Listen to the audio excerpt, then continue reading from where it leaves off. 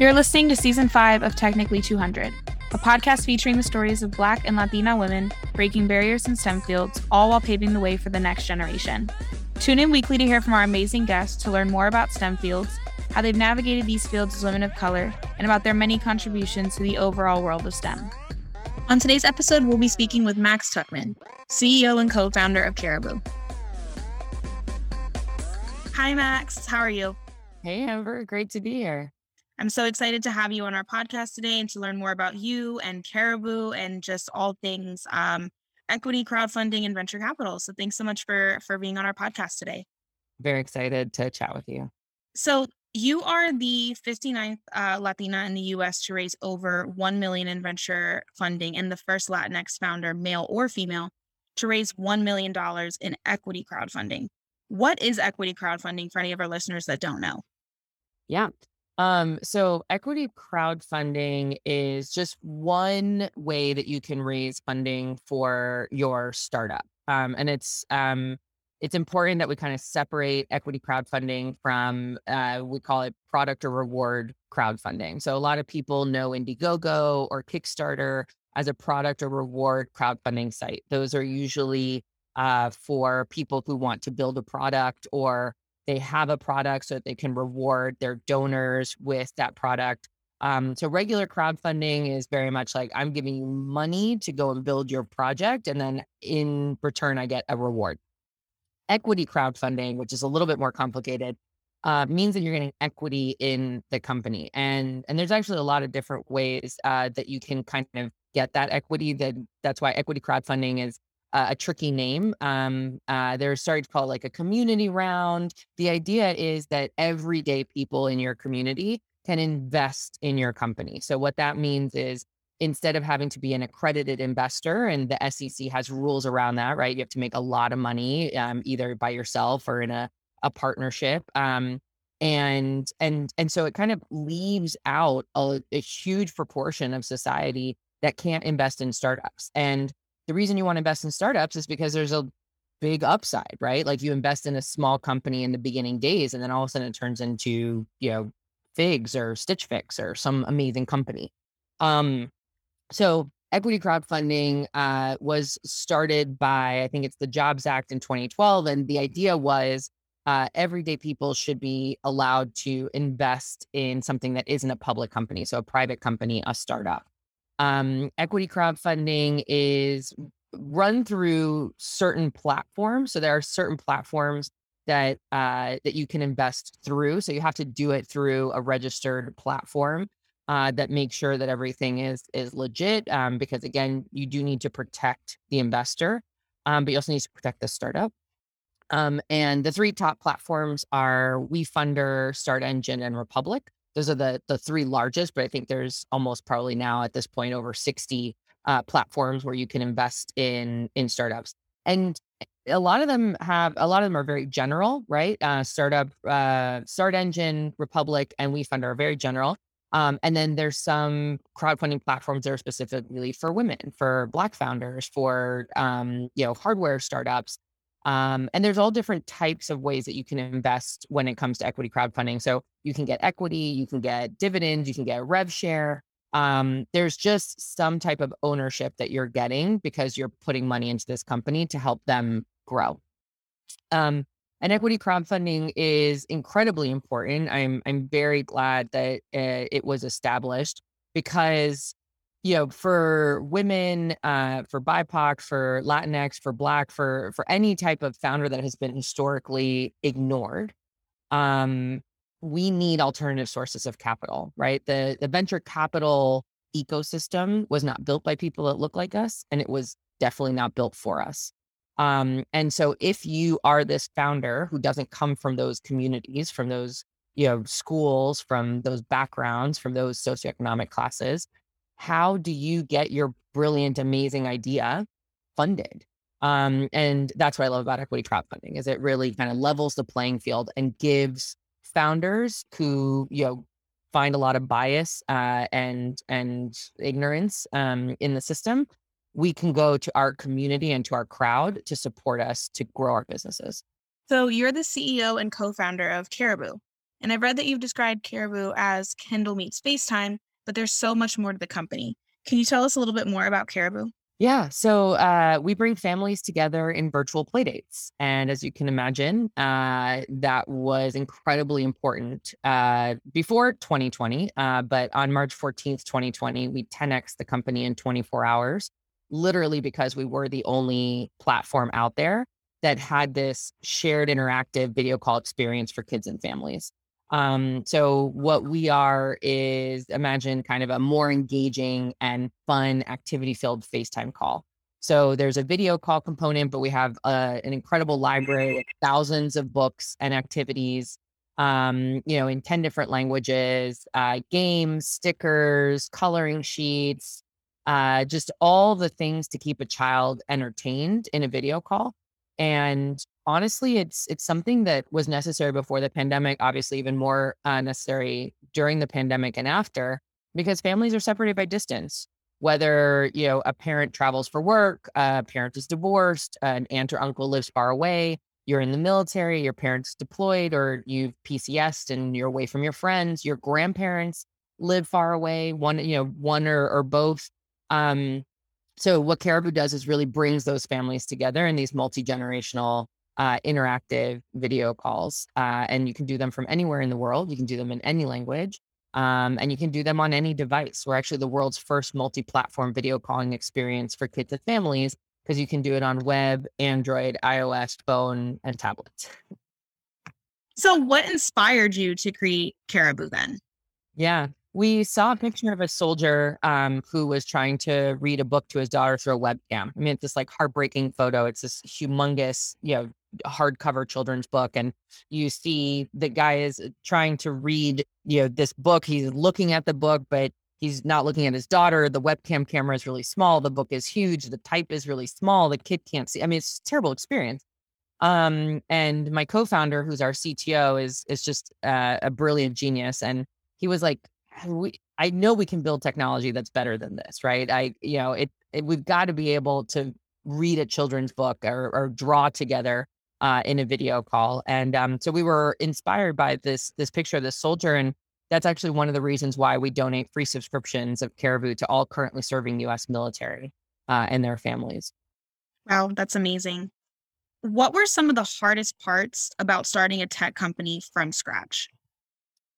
Starting anything from scratch is really hard. I actually went to art school, and I remember one of my teachers saying, being an artist is one of the hardest things out there because you literally just have a blank canvas, right? And you are expected to create something out of nothing.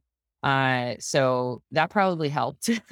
But I mean, it's such a privilege, I think, to be able to create something out of nothing, to be able to, to say something didn't exist before I, worked on it and built it and grew it. And most people don't take that risk. I've noticed they want a secure job. They want health benefits. They want a steady paycheck. It's really hard to go and build something out of nothing. I mean, you really have to take this leap of faith. You have to believe that what you're doing is world changing. That it's worth, sleeping 4 hours a night for, and not seeing your family or your friends, being obsessed with this problem that you want to solve and building something. Literally every day I have to learn a new skill.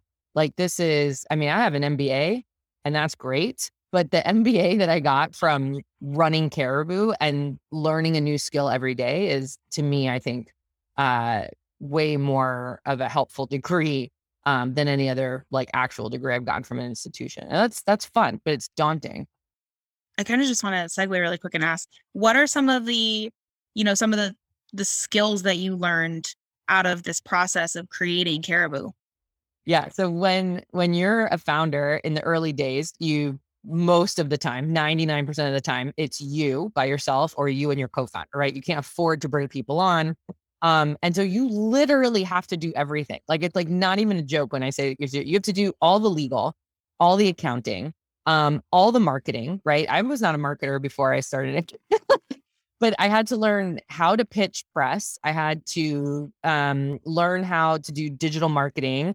how to create advertisements, how to sell a product, how to talk about the benefits, not the features. I had to teach myself how to do pitch competitions. Like, what educational degree do you get that's like, here's how to do a pitch competition, right? I will say that I taught 12th grade. And in Liberty City here in Miami. And I used to always say, when you've been a 12th grade teacher and you've had to stand in front of 18-year-olds, like nothing is scary after that. like, like, so I think that got, I think, and honestly, like, this is so scary. Every day I have to solve a new problem. I like, oh my God, Caribou needs, a PR kit. Okay, I'll build it, right? Let me Google what PR kit has and like figure it out and make it and talk to people that I know in my network. I mean, the network becomes so important. The community that you hold around you becomes so important. And again, this goes back to equity crowdfunding, right? I literally could not have raised what we did on equity crowdfunding without this amazing community that I built. But this was a community that I relied on to learn how to do all these things that no one teaches you, and it's fun. It's crazy and it's stressful, but it's really fun too. Yeah, it sounds like you're wearing a lot of different hats all the time. Yeah, so and making your own hats. You are your own. Like, you literally have to go buy the fabric and like make it, and then wear that hat. Make it up. Oh my gosh. So, you touched on how equity crowdfunding really helped in the process of learning how to do all those things on your own as a co-founder. But equity crowdfunding is just one of the ways that you fundraised for Caribou. What were some of the alternative sources of capital? Yeah. So I think it's really important. One of the reasons that I do a lot of these speaking engagements around equity crowdfunding is that that's the key word, is alternative sources of capital, right? There's a 98, I think it is, percent of businesses do not raise venture funding. And that's startups too, right? Like, I think, if you read TechCrunch every day, you think that every startup is raising venture capital. But it's not true. And especially, again, for historically ignored communities and founders of color, socioeconomic backgrounds, we don't get that same access, right? The statistics are abysmal. It's like less than 2% of venture capital goes to women and founders of color. Like, seriously? Like, that's so unacceptable. And so if only 2% of funding is going to someone that looks like me, and I have white privilege, right? Like, so and I own that. But, for someone who is being discriminated against for so many reasons when they walk in the door, right? I mean, even someone who walks in pregnant, right? Or someone with a differing ability. Like, there's so many ways that people look at you and make assumptions.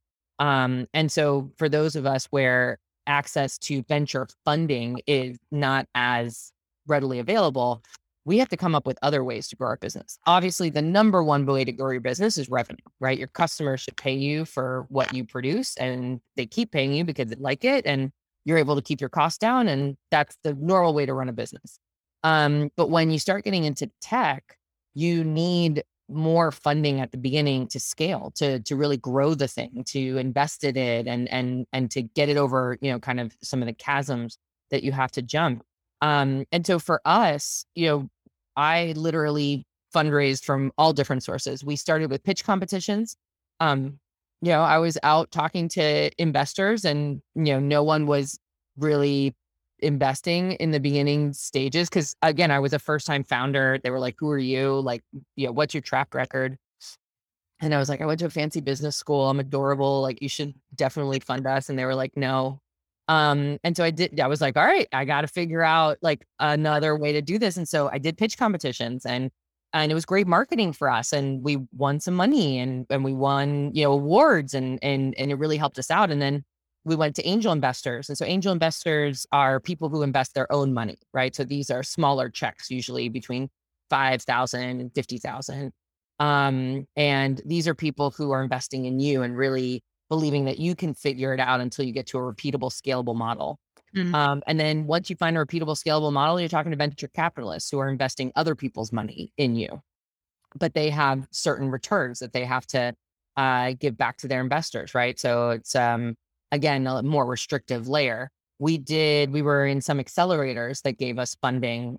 So we were in an AT&T EdTech accelerator that now makes AT&T a corporate investor in Caribou. Toyota gave us a grant, right? Toyota loved what we were doing and wanted to support us. And so we've gotten a grant. We literally we have celebrity investors. So we have celebrities who believe in Caribou and think we're, amazing and come from. So, one of them is Grammy Award winning recording artist, Kevin Jonas, from the Jonas Brothers. What? Yes, because he's a dad. A dad of 2 girls. And he's like, holy crap, like Caribou's amazing. Like more people, so like he invests. And we have 2-time NBA All-Star Baron Davis. A basketball player and a dad, and like gets that people are on the road and need something like Caribou. So, there's all these different ways that I love talking about, all the different ways that we fundraise, because one of those might click for someone, right? Someone might say, wow, actually, I do have a product where celebrities might want to back it, or I do have a product where I have a huge community of supporters. So for example, a lot of people that do really well in equity crowdfunding are like microbreweries. And it's because they have an incredible community of people that support that microbrewery, right? Like, I guess the way that they work is like you buy a subscription or a membership, right? Anything that has a membership has a community. And I tell founders this all the time. If you don't have that community, you cannot do equity crowdfunding. Right. Like the whole point, there's in the word, it says crowd, right? So like you really have to have built that crowd, and it's okay. If you don't have that crowd, go build it. Because there is no downside to you building a crowd and a community around your product, your company, and you, right? I think that's one of the things I really try to get across to anyone who wants to go out and build their own company is don't take no for an answer.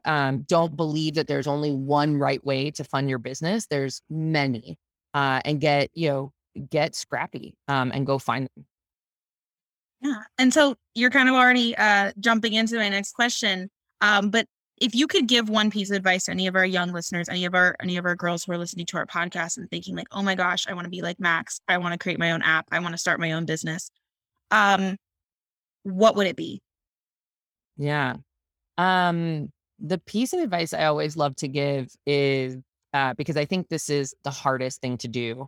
If you have an idea, if you have a solution to a problem, like a really big problem, like something that really affects a lot of people, a community that you're part of, a community you're not part of, but is suffering. And you have an idea, and it is your moral imperative to go out and build it. It's going to be risky. You're going to have to take a leap. You're going to have to make things work financially, personally, but it's so important that we go out and build this world, right? And that we solve problems, and especially for people who've been historically ignored, right? And underrepresented. We have a lot of problems in our community that we are the best people to solve those problems because we see it, we understand it, we've been part of it, we understand the market, we understand the way that people work, the way that people need things, the way that people are suffering. So I would say, jump in Chancletas first and really go build this thing, because the world will be a better place because of it.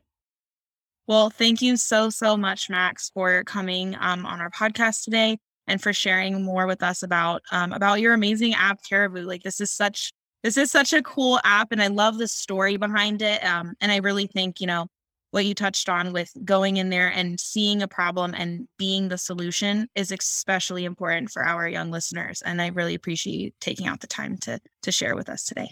Well, I'm a huge supporter of Code to College. Very excited about what you all do every day. Very grateful for what you all do every day. So thank you to you all as well. Thank you for tuning in to another episode of Technically 200. Don't forget to subscribe and visit us at technically200.com. See you at our next episode.